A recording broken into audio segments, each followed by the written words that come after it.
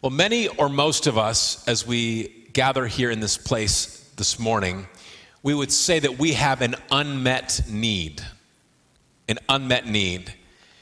Maybe in high school or college, you remember, you guys can help me out. Do you still study the triangle, the Maslow's hierarchy of needs? You know what I'm talking about, the triangle? Some of us, it's been a few years. Remember the triangle, the hierarchy of needs that tells us that our most basic human need is for food and water and shelter. And if those needs aren't met, we can't really experience anything beyond that. An unmet need is when something real or perceived to be necessary for your well-being is missing. So an unmet need is where something real or perceived for your well-being is missing. And some of you have known what life is like to not even have the most basic needs. You've known what hunger is like. Maybe you know that today. Unmet needs can also be in health, money, relationships, career, loneliness, security, purpose, crisis, politics. There's a Denzel Washington movie from way back in 2002. Something that's funny. Way back in 2002, this Denzel Washington movie called John Q came out, and it captures the concept of an unmet need. The film tells the story of a father and husband whose son is diagnosed with a heart condition and is in a life-threatening enlarged heart. And so the unmet need is he needs a heart transplant. And the boy cannot receive the transplant because the family doesn't have the correct insurance coverage. So, in all-out desperation, the father decides to hold up the hospital, taking everyone inside, the doctors, the nurses, and the other patients, hostage to force the hospital to do the procedure. While the movie is fictional, in real life, we know that unmet needs, they can drive us to do desperate, dangerous, extreme, risky, or even criminal things. We can have desperate actions or reactions when an unmet need is not met. Now, it's possible, we know this is the story of many who've come through our doors for the first time. The reason that you're here is you've tried other things and you have an unmet need and you're wondering, is the answer in that place? Is the answer in that church? Does the Jesus that's worshiped in that place, is it possible that Jesus has the answer or is the answer to my unmet need? The question for those of us who are followers of Christ this morning is this: is our relationship with Jesus Christ dependent upon how our unmet needs are met? Is our relationship with Jesus dependent upon not simply that our prayer is answered, but how our prayer is answered? This summer, we've been talking about questions that Jesus asked, recorded for us in the gospel accounts of Jesus' death, life, and resurrection. We see recorded there are 300 questions, more than 300 questions asked by Jesus. Now, I can tell you today, this is not going to be a 300-week message series. We're looking at some of the big ones. My hope for us is that what will come out of this teaching series long term is that when we read the Bible on our own, when we come to a moment where we see a question asked by Jesus, that when we see those, that we would stop and we would say, Jesus, the question that you asked then, are you asking me the same question now? And that we would be transparent and honest with God in our answer, because He already knows. We can't be fake with God. He already knows. What we're going to see today is a question that Jesus asks at the end of an emotional, divisive conversation with the crowd. And this crowd, what we'll see, they're so focused on their unmet need that they miss out on Jesus' most valuable offer. So let me invite you to open up or power up to John chapter 6. John chapter 6, we'll read out of the NLT today if you can choose NLT. We pick up today with one of the most famous stories in the entire Bible. In fact, if you're brand new to this, or even if you just know a little bit about church, there's a chance that you know this story. It is the account of the feeding of the 5,000. You may know this historical event. if this is an account from the Bible that you know well, let me encourage you with this. Don't let the familiarity of Scripture take away from the freshness of God's living and active Word. Even when we read the most familiar Bible stories, God can do something fresh in us as we study that Scripture. Today, let's follow a sequence of events through the perspective of the crowd. The perspective of the crowd. Now, this crowd is likely made up of rural peasants who earned or farmed just barely enough to sustain life. Many in this crowd, they constantly lived under the pressure. Will the basic physical needs of sustaining life be met? This is a crowd that is attracted to Jesus. Why are they attracted to Jesus? Well, John tells us in John chapter 6, verse 2, a huge crowd kept following Jesus wherever he went because, here's why, they saw his miraculous signs as he healed the sick. Miraculous healing is the reason the crowd follows Jesus. Now, miracle means a supernatural intervention by God that cannot be explained by reasoning or science. And Jesus had built this reputation. He became well known because people could bring their sick, their paralyzed, their relatives who are having seizures. They could bring them to Jesus. And what they experienced is that Jesus met the unmet need of healing, and they saw Jesus heal. Unmet medical needs are met when Jesus responded. And we believe that Jesus still is in the healing business today. It's no surprise that these miracles attracted the crowds. They wanted to see Jesus. What is he going to do next? What is Jesus going to do next? Then here comes the famous part of this particular series of events. Jesus knows that this crowd that has been following him, watching him do all these miracles, the crowd is going to be hungry. And this is known as the feeding of the 5,000. Maybe you've heard this before. The way that they counted people, it's not the same as we would count people today. They counted just the men. And so we know that there were women and children who were also there. So the feeding of the 5,000 is actually probably more like the feeding of the 15,000 or 20,000 or more. Jesus fed a lot of people. So Jesus challenges the disciples, knowing that everybody's hungry. He says, how are we going to feed all these people?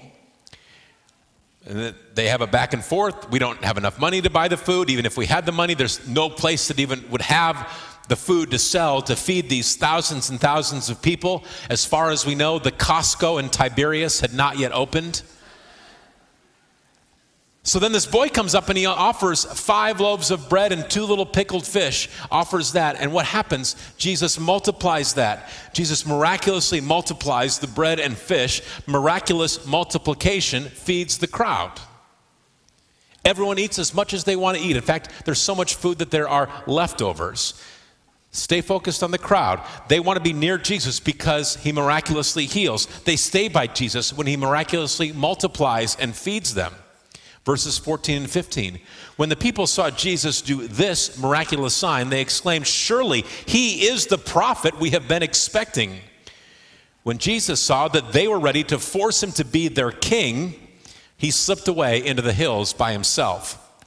The crowd acknowledges that what they have just witnessed is only by the power of God. Not just witnessed, they tasted the miracle. They ate the miracle, the multiplied bread and fish. And they say what's happened is not just happening by God's power, by man's power. God must have been involved. And the crowd is so amazed that they want to elevate Jesus to the position of a political king.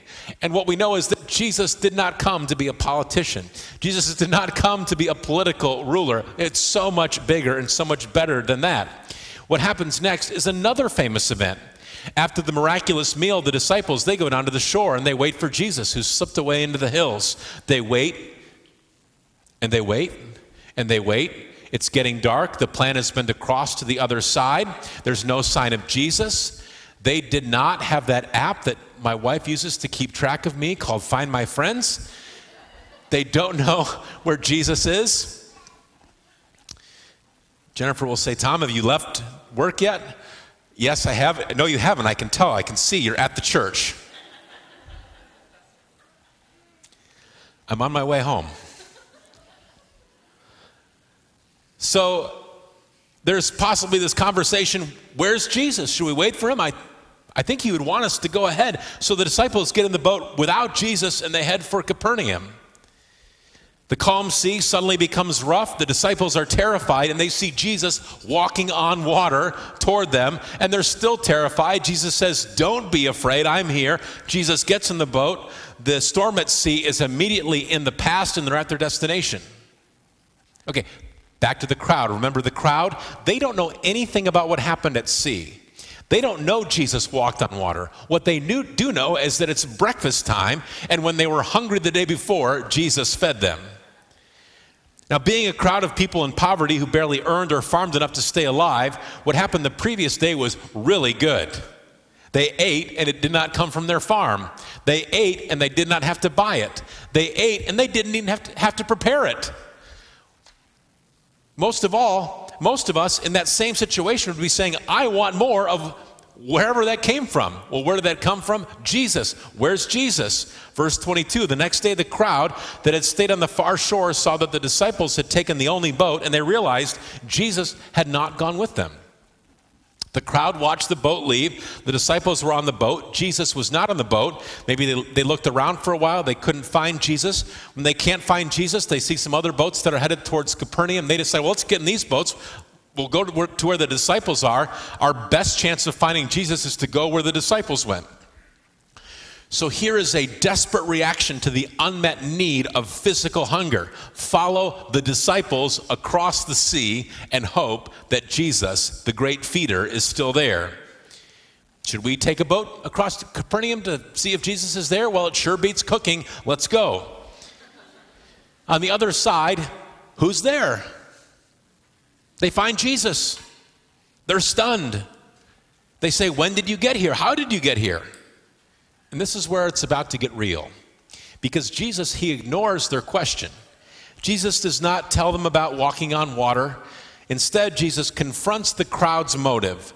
The same crowd that less than 24 hours earlier, they wanted to make him king. Verse 26, Jesus replied, "I tell you the truth. You want to be with me because I fed you, not because you understood the miraculous signs." Jesus says, "You want to be near me because I fed you." And the crowd's reaction is, exactly, yes, that's why. We ate yesterday, now it's breakfast time, we're hungry again. Where are the cinnamon rolls? So the crowd has watched Jesus meet their unmet needs. The crowd saw Jesus restore health to the sick, the injured, the paralyzed, and the disabled. The crowd experienced the satisfaction of their physical hunger being met when Jesus supernaturally multiplied the food. Well, now Jesus says, you don't understand the miracles. You don't understand the why behind the what. Verse 27, words of Jesus. "But don't be so concerned about perishable things like food. Spend your energy seeking the eternal life that the Son of Man can give you. For God the Father has given me the seal of his approval."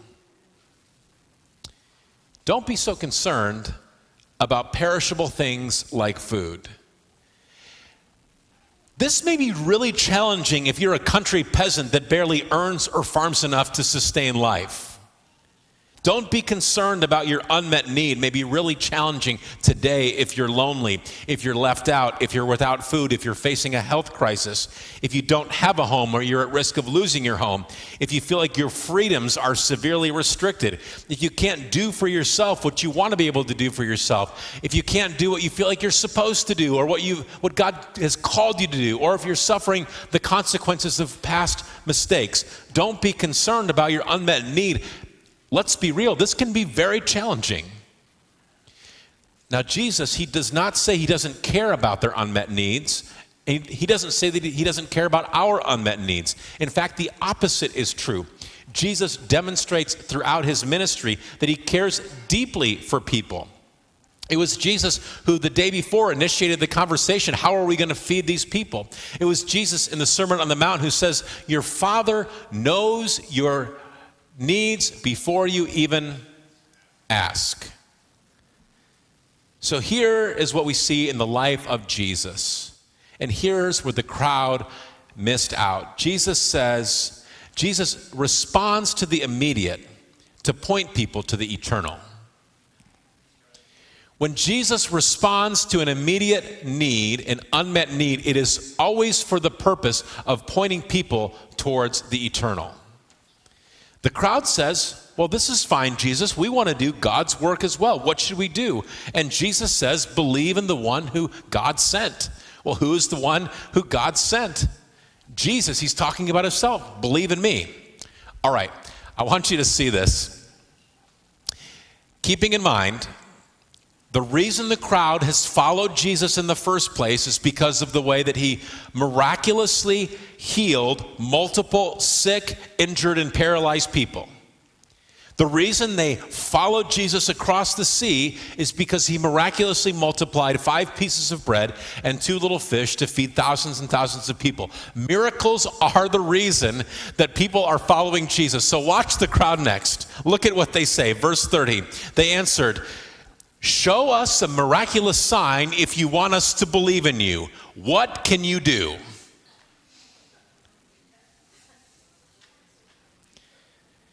Now, many of us, we've been guilty of forgetting or downplaying the good things that God has done in our life.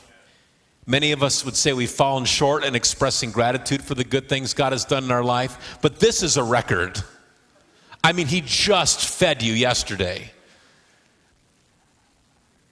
Jesus, though, he's so much better than you or I would probably be in the same situation. He's so patient. He's so patient even as he's persistent. And Jesus here, he pushes through any frustration because he wants the crowd to know about the destination. The crowd goes to this well-known story from their Jewish heritage when through Moses, God provided manna daily as the people journeyed through the wilderness. They knew the scripture that in those days, food rained down from heaven. So this crowd that says, well, what miracle can you do? Show us a sign. They don't want any miracle. They want that miracle. They want food to rain down from heaven. They want cloudy with a chance of meatballs. Verse 35, Jesus replies to them, I am the bread of life. Whoever comes to me will never be hungry again. Whoever believes in me will never be thirsty.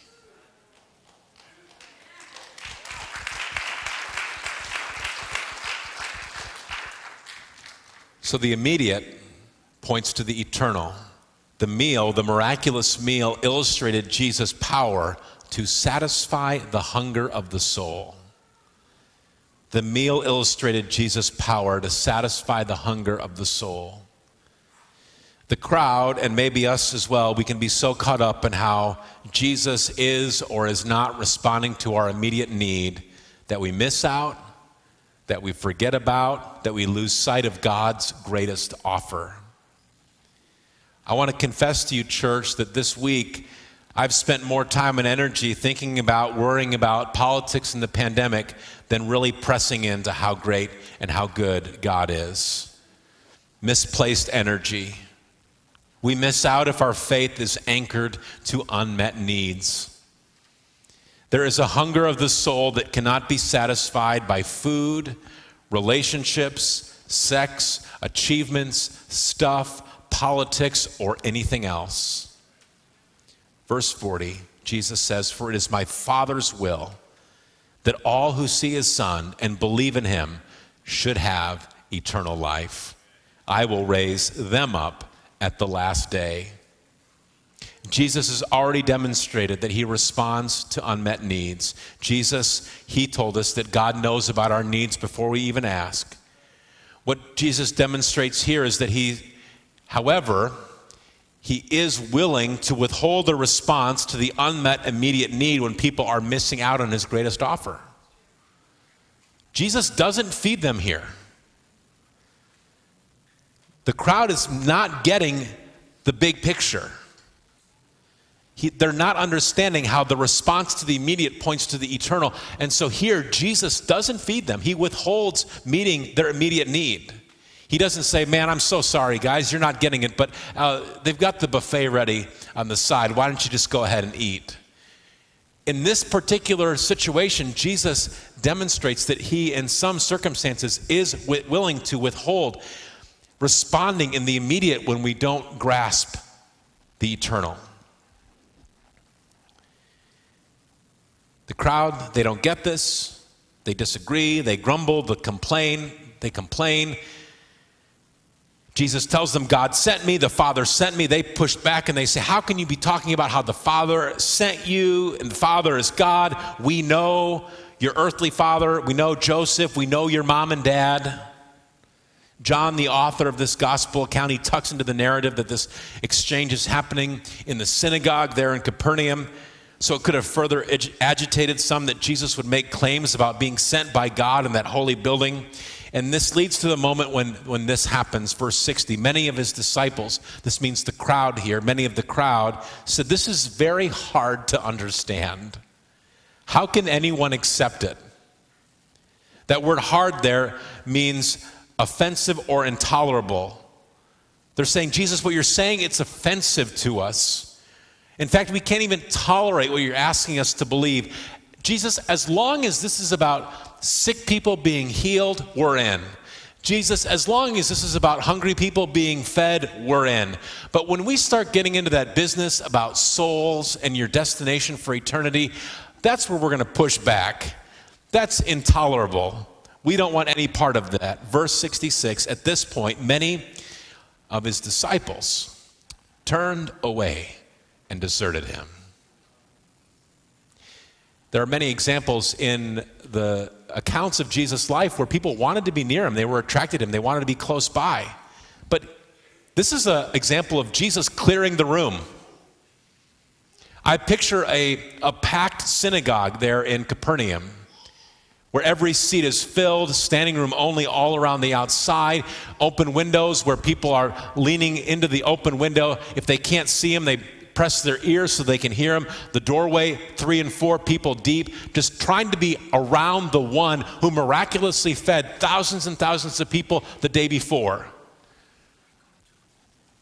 Yet when Jesus patiently, lovingly teaches about his most valuable gift, so many walk away.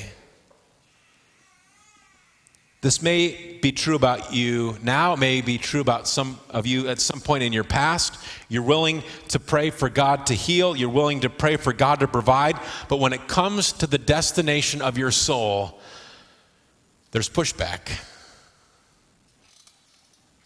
Maybe you'd be like many of the faces in the crowd and you'd say, if that's where this conversation is going, I'm leaving the room. But as so many moved to the exit, a few remained. When the thousands were fed by miraculous multiplication, John actually gave us a precise number of how many baskets were filled with leftovers. Do you know the number? How many baskets of leftovers were filled? 12. The number 12 is about to come back now. Maybe you thought that I forgot the theme of this sermon series, questions Jesus asked. Where's the question? We're finally at the question. The context that we've unpacked today is so important in understanding the question that Jesus asks here. Verse 67, then Jesus turned to the 12 and asked, are you also going to leave? Are you also going to leave? Many walked away, 12 remained. There was a crowd, and then there were 12. Jesus looks at them like he may be looking at you and I today, asking the question, are you also going to walk away? Is this whole relationship that we have, is it only based upon how your unmet needs are being met? If your unmet needs are not met the way that you want them to be, will you also leave? Peter speaks up. Peter is the spokesperson. When no one else will say it, Peter will say it. Verses 68 and 69, Simon Peter replied, Lord, to whom would we go? You have the words that give eternal life. We believe and we know that you are the Holy One of God.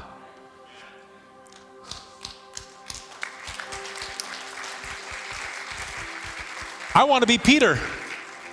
I hope in this scenario of all the thousands of people who were involved in this whole account, I hope I would be Peter. I hope that I would be Peter. This is a great moment for Peter. To whom shall we go? How could there possibly be a better option? Do you know that by intentional choice or by default, we're all placing our faith for eternity in something or someone? Do you know that atheism is a faith choice? Atheism is a faith choice. You believe by faith that when life ends this side of eternity, there's nothing else. Well, what if you're wrong? Some religious systems teach good works. At the end, if good outweighs the bad, then there's a place for you in heaven. But the question there is, who's the scorekeeper? Some religious systems depend on rituals. Recite the phrases, touch the beads, bow, spin the wheels, light the candles. Hope for eternity for some can be linked to karma or reincarnation or obeying a religious law. When Peter asks a question, he really makes a statement. To whom shall we go? There is no one else. Jesus, you are the way to eternal life. We believe. We know you are the Holy One of God. We are sure, we are confident. So if you hear nothing else today, I would love for you to take this away. Trust that God is aware of your unmet needs. Trust that God is aware of your unmet needs. And some of you in this room today, if you were to tell your story, you would share the story of a very real unmet need. And perhaps you have thought about doing something desperate, something destructive, something risky, or even criminal for that unmet need to be realized. What I want you to hear today is that trust that God is aware of your unmet needs. And the example that we see in God's word is that he is prepared to respond, and we believe that an answer is on the way. So trust that God is aware of your unmet needs. Find satisfaction in the promise of eternal life through Christ. Find satisfaction in the promise of eternal life through Christ. Satisfaction is absolutely the right word for this moment, because satisfaction is contentment. Satisfaction is experiencing the source of joy. Satisfaction is also making full payment or completing the punishment for a wrongdoing or crime. If you complete your sentence, you've satisfied the sentence and now you're free. If you pay off your debt, you have satisfied the debt and you no longer owe anything. Satisfaction spiritually is the repair or restoration of severed relationship with God. Our sin separates us from God. We cannot make payment with our own good deeds to repair that relationship. Jesus Christ satisfied that payment through his death on the cross and resurrection. We are spiritually dead because of our sin. God offers life through Christ. He forgives all our sins. The record of the charges against us is canceled, taken away by Christ when he was nailed to the cross. Now, you may want to make a first-time commitment or recommitment to Jesus Christ today. Let me encourage you to pray a prayer like this today from your own heart and in your own words, to simply say, Father, I know that I'm spiritually dead because of my sin. I accept Jesus Christ as my Lord. I decide to follow Jesus. I want to build my life on Jesus. Forgive my sin. Thank you, Father, for canceling the record of the charges against me through the death of Jesus Christ on the cross. Thank you for new life in Christ. Maybe you've watched someone go through an incredible struggle and you've wondered, how can they still have so much peace? How can they even be filled with joy given what it is that they're facing? You thought, if I was going through that financial struggle, if I was going through that medical diagnosis, if I was going through that family crisis, if I was going through that legal battle, I would be panicked. I would be desperate. What many in this room will tell us is that you trust that God is aware of your unmet needs. Your satisfaction is not dependent upon how unmet needs are met. Satisfaction is in the bread of life. Satisfaction is in the eternal life that the Son of Man gives. Satisfaction is found in the one who God sent. Satisfaction is found in the true bread of God, the one who came down from heaven to give life to the world. Satisfaction is in the one who will not reject me. Satisfaction is found in the one who suffered on the cross for sin and then defeated death. I am drawn by the Father, and after I breathe my last breath this side of eternity, I will be raised up. To whom shall we go? Jesus is the word that gives eternal life. We believe, we know Jesus is the Holy One of God, the Christ, the Son of the living God, and that's where we choose to place our hope today. Church, will you stand with me and worship?